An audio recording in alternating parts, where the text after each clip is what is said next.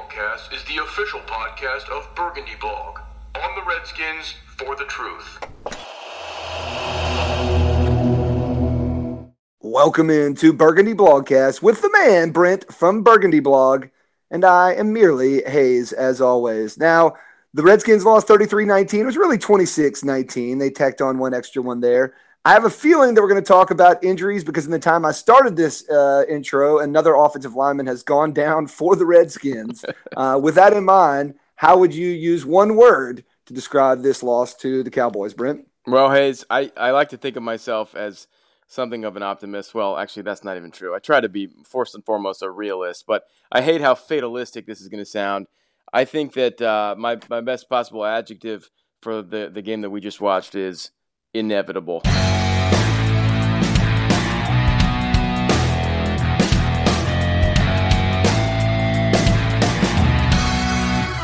Inevitable, meaning bound to happen regardless of the circumstances, I think, something in that realm. There were a lot of circumstances in this game, backup kickers, bad weather, other things, and including, as was pointed out by the TV crew, a lot of injuries. Now, it didn't quite feel inevitable the way the Redskins started out. I thought they had a good game plan. I thought Cousins was managing the game well. I hate using that term. I thought Cousins was playing well in the first half. Yeah. But the TV crew almost gave them no chance to win by talking about the injuries. And so the result did end up sort of how you expected it to go based on the team that the Redskins could put on the field tonight. Yeah. I mean, I guess that's kind of where I'm going with it. I mean, obviously, in a literal sense, it certainly wasn't a totally unwinnable game. And in fact, the Redskins acquitted themselves nicely in the first half. But I felt pretty strongly before the game that the chances of the Redskins winning were quite low. I haven't been so skeptical about a specific game in a while, certainly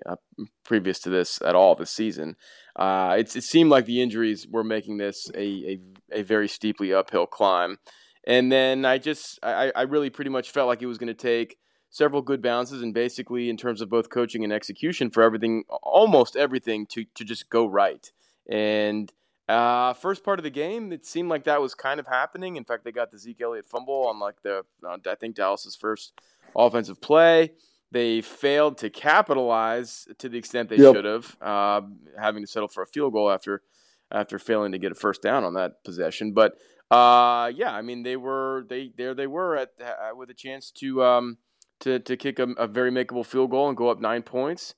And of course, that swung wildly, which we'll mention. Yep. But it felt like the Redskins were facing a very steep challenge, specifically with the injuries to the offensive line, and they needed to just bring an A-plus game, and they started that way, but they didn't quite keep it that way. So it felt like this was pretty much doomed to happen.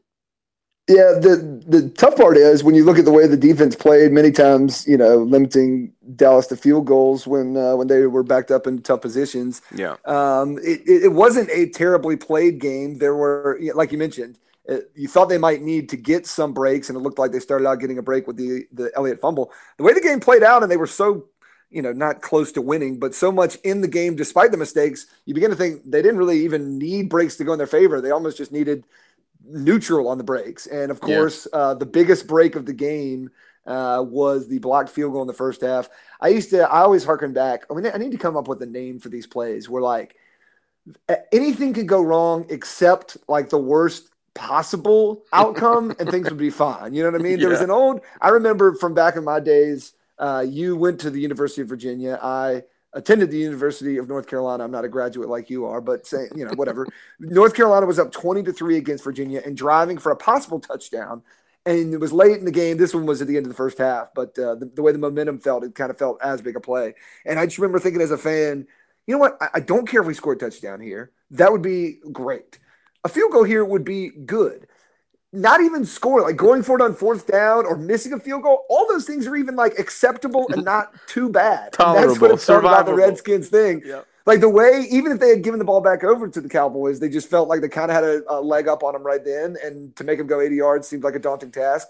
Instead, it is no to the possible 3 points or 7 points if you were looking at it bigger than that. And instead, a field flip that immediately leads to a touchdown and all the momentum out. Is it tougher as a fan for a play? Do you get more angry at a play that there's seemingly no one to blame, or is it easier to get mad when you can actually point the finger at someone? Because I don't know who you blame for that kick. Like nobody gets mad about our poor punt block coverage defense. You know what I mean? That's not one you're spending a lot of time on in practice. Yeah. Who do you get mad at about that play? I felt a lot more depressed and angry about that play. It seemed like it did bother me the play before that Cousins took a bad sack and should have gotten rid of the ball. So I mean, it really would have been a chip shot field goal that maybe could have been slightly less blockable. But the snap was.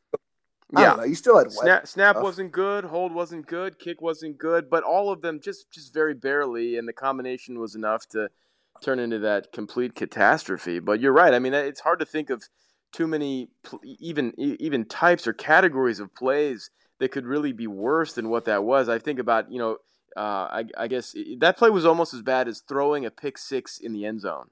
It's you're basically taking points off the board and just handing them to the other team. So really, really tough to come back from. I mean, was impressed with Morgan Moses hustling down and tracking that dude down at the end and then getting injured for the umpteenth time this season. But it just that play was, I mean, what are you going to say? You shake your head and just say that just really blows.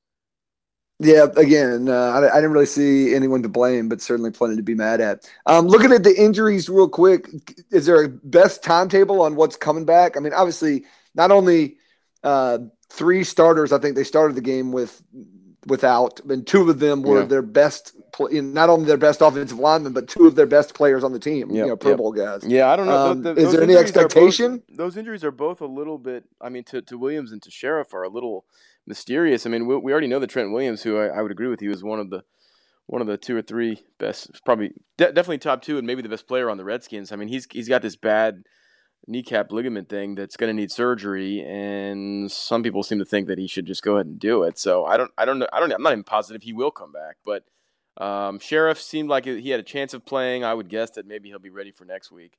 But yeah, you're right. I mean, having 60% of your starting offensive line unavailable, and the other guy, Morgan Moses, at right tackle, not anywhere near full strength, is it's insurmountable. In the future, I think Gruden should coach offensive linemen to just give up on blocked field goals. Don't go chasing those down. Not worth it for you, offensive. Respect the hustle. Respect it, but we don't need that out of you right now. I'm sure we'll talk some more about Kirk Cousins. I was giving him a pass on some passes with the waterlogged ball. You seem to think some of the second half bad passes that didn't end up being interceptions, but many could have, are just bad passes and bad decisions. I'd go full Cuzbone on the play that Jalen Smith should have intercepted. Picked. Oh, geez, horrendous. Yeah, and it was almost like back-to-back near picks. All right, but in the first half, he really did have some nice balls. Jamison Crowder had his best day, and obviously that doesn't happen without Cousins getting him in the ball in some right places, and just the schemes they had for him, runs for him sometimes it worked well. But I want to talk specifically about the instances, but it's probably Cousins' best pass play of the day was to Crowder, and on the play before, he took a shot to the face with a helmet, right? Yep. And first of all, I thought it was a little ungracious of Troy Aikman, who was like, the whoever it wasn't Joe Buck because Joe's doing the World Series. Whoever threw it to Aikman was like, "Oh, how does the quarterback get up from a hit like this?" And instead of like giving him props, he was like, "Oh well, Kirk Cousins, their quarterbacks are so protected." He turns around looking for a flag, and you're like, "Jesus, Aikman." But more specifically, I think that Cousins has a little bit of WWE in him, and I want to say this is a Hulk Hogan and a Ric Flair move back in the day, where like when they were seemingly at their weakest point in a match, like the thing that would get them up off the mat was actually being hit, oftentimes like chopped to the chest or something. And it counterintuitively, being hit harder actually gave them more strength. And so I feel like Cuz gets this like superpower adrenaline burst after. Not only does he take a shot well, I think it's actually medicine for him to have a boost in performance sometimes. I think that's a good note. I mean, lately that sort of pattern does seem to apply to him. It's interesting because earlier on in his career, he took a lot of grief for not necessarily responding to adversity the way that the QB1 really should. But yeah, I mean specifically shots to the head. I mean, like you need to like coach the other, pay off some guy on the other team just to slap him one time. That's just like what he needs to. That just wakes him up. that just wakes up the sleeping giant, I guess. I don't know, but you're right. That next play was definitely his best pass of the game. All right, so what do you think of my Cousins needs a hit to get him going theory? Yeah, I mean, I can sometimes that happens. It's kind of like the going back to last year with the Buccaneers game, and you like that. It's not like, only does he pop up, like he pops up a little bit better. Although it also, I don't know, that kind of contradicts a lot of the early career narrative with him, like having bad body language, etc. I don't know, but it's weird. He certainly adversity affects him, and sometimes for the better, sometimes for the worse. It's notable. I agree. I'm looking over some of your notes. Obviously, some of them I have trouble decipher. You use big words and abbreviations often. But one thought I meant to hit you on this on the on the block kick that ended up being so big, and obviously, like you have no idea that that's going to happen. But is there any thought on was there any thought because you had a backup kicker and because it was wet to maybe just like make it a no kicking game, almost. You know what I mean? Like, yeah. I mean, I could see that. You probably, no one's getting batter Gruden and say, man, he was dumb for trying to kick field goals with a guy that one, for example, was from mid-30s. It's like, I think that it certainly should have counted as an extra level, of reasoning against kicking in any given calculus, depending on the scenario, but yeah, I mean, I didn't really hate any of his decisions to kick. Some people thought it was kind of wussy that on their first possession, which occurred right after Zeke Elliott's fumble on their first play, that the Redskins had that 3 plays failed to produce a first down and kicked, and I think it was a 3rd and short. So maybe he could have been a little bolder and tried to push it there because that was sort of house money, but. I don't know. I don't hate the idea of getting on the board. I hated that.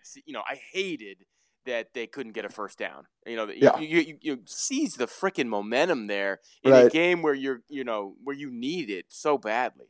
And if you go for it, it's almost like nothing lost when you get it on a turnover. Yeah, anyway. Yeah, exactly. All right. Looking over your always good notes, I'm laughing at as sad as it was for the infamous blocked field goal kick return now, the heap of men that went down in sequence at the end of that, like one was the holder that got a penalty trying to roll, the rare like blocking by going low on a guy that he wasn't even blocking. He was trying to get the tackler, including Morgan Moses running all the way down. I really did think, I was like, not only is all that going to happen, Morgan Moses is now going to be like out for the season based on like an ankle turn. Running that down, like the way things are going, I thought that was going to be bad too. Morgan Moses, I mean, he did. He got hurt on that play, and I mean, hats off to him for chasing that dude down. I mean, I was very impressed with his effort on that play, but he got hurt, and this guy has been hurt 17 times this year, and he keeps coming back. You can't kill Morgan Moses. It's amazing. Especially on Halloween. He was just doing his best zombie impression. Any other of the first half notes that stand out to you that you definitely wanted to hit? I'm not looking at them right now. I can't remember. There was 91. One play, I remember noting on a play that could have been big. It was a Dez Bryant, a 3rd down conversion that got them down near the goal line. It actually got called back for a penalty, but I hated to see DJ Swearinger have a terrible missed tackle on that. That could have mattered a lot. After that, the Cowboys got themselves into a 3rd and 19, and Monte Nicholson made a really nice tackle to prevent the third and uber long conversion that the Redskins historically have been so willing to concede. And if you're looking at them, was there any second half note that you wanted to get out? I'm not looking at them. Crowder, first good game. Vulnerable to boots. Do you know what that was? Yeah, I mean, that's been a pattern for the season. Vulnerable to kicks? No, bootlegs. Punts? No, yeah. Bootlegs. Boots gotcha. And rollouts, yeah. Bootlegs, gotcha. Prescott hurt them on several of those. Wentz got them on that. They have a hard time. There's always like a tight end or a running back open in the flat on that play, so. Yeah. Let's hit some topics, maybe not specific to this game. One that will have relations to this game, but maybe not directly. Update on the wide receiver core. Again, we saw Crowder have a good game. Prior this week, didn't he come out and say, kind of announce, I'm going to be back now? And then he had one target, and it was a bad throw. Crowder came out with a big my bad, and then a bunch of intimidating talk about pinning his ears back, and then he was a total non-factor again. I love pinning your ears back like buddy. I think that's a defensive term. Yeah, that was a little odd. And any other thoughts on the evolution of Ryan Grant and Doctson? I mean, they offer so little right now. Crowder did have a better game. Who knows? Maybe he's figuring something out. But those, the boundary receivers are just like adding nothing here. So you've got, and then you might be able to survive that if you've got a fully functioning Jordan Reed. But he's a disaster too. He breaks down every. He really is. You want to have sympathy for a guy going through injuries, but it's just hard when the ones like him were like, it's not like you see him taking big hits. Again, I totally understand injuries are a real thing and whatever, but like I think they said super fragile. I think they said it in the broadcast, something about like, they do a lot of work to keep that guy in the field or something. And it's not to be confused with lack of toughness, because he's at the early part of his career, there was a lot of, he's soft. And then he had a couple games, especially the Cowboys game. I think it was a Thanksgiving game last year where he did this, Willis Reed thing. Yeah, I mean, it was almost heroic. So it's not that the guy just breaks down. And another topic that matters not to winning, but always matters to fans. You did not like the uniforms tonight. All right, so here's my thing on the uniforms. I feel very passionate about this. Okay. I love the throwback combo. Love the jersey. Love the pants. I think it's beautiful. I'd go full time on that. I hate they do it even though they can't swap the helmet out, because it's a disaster combo. So it needs a different helmet? Yeah, the modern helmet looks like cherry red on top of that old actual burgundy thing. They got to switch to a couple years ago in RG3's rookie year. They used this faux leather helmet. Did you remember seeing that? Yeah, I kind of remember that. It was sweet. And then the NFL banned like helmet changes in season or something, which I don't even really get, because I don't understand why they can't just, it could be the same safe helmet, just a different design. Yeah, why not? Or even if it's literally the same helmet, can't they sticker over it or paint it or something? I don't know. But anyway, I don't know. They take the stripe off, but then they roll with these. It looks horrible. It's so distracting to me. It's so funny. I didn't even notice it, except for I noticed when they're wearing a different uniform. I did notice they were wearing different, but I thought I kind of liked it. If you give me the old school, even an Arrow helmet or the faux leather helmet, I'm all in on those throwbacks. But as it is, kills me. And which is worse, your voice trying to sound tough at the intro of the podcast, or your slogan for the truth? I mean, come on, seriously. For the truth, on the Redskins, for the truth. What? Seriously, for the truth? I mean, that's a bit much, right? It's stuck in your head, right? I know that you don't take anything too seriously. However, I know that you're also not doing it 100% tongue in cheek. You know what I mean? Now I'm gonna have to change it just for you. This is gonna be all I think about all night. No, well, I want to go back to the old school theme song, Burgundy Bug. Oh, we could bring that back. I'll figure that out. The best was on vacation when your daughters could sing the Burgundy Blog podcast. You're like, Daddy, sing to me at night. Like, here, just listen to the Burgundy Blog podcast. We sing it around the fire in this house like a Christmas carol. It's only like 4 words that repeat, right? That's the beauty of it. Kids love it. Get back to the chorus. We're here already, dear. Well, at least we could still have fun in a loss. And, of course, it was a 33-19 loss, but it really felt like a 26-19. I did want to give a shout-out to the Redskins. If they were going to give another, we're trying to come back, but we'll just give you another free touchdown. They go down in flames, don't they? At least they had already blown – at least they were not covering already, and that play, giving up a touchdown, didn't cause them to lose to go from covering to not covering. So hats off to them on that one, not blowing Redskins fans betting. Yeah, hats off. Thank you so much, fellas. Yeah, it's much appreciated. If you want more gambling tips on the Redskins, keep it tuned here to Burgundy Blog, where hopefully we'll be talking about a win next week. Division is getting further out of reach, but basically they're not a bad team. They're Redskins looking to aim for 9-7 or 10-6, and hope the wild card's still there, I guess.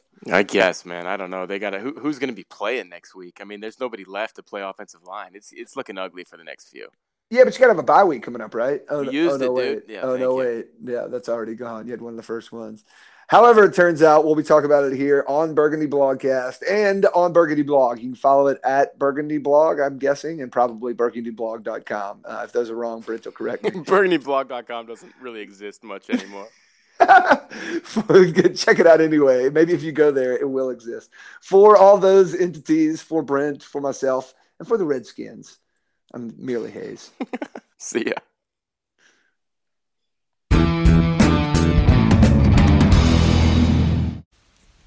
Burgundy Blogcast is the official podcast of Burgundy Blog. On the Redskins, for the truth.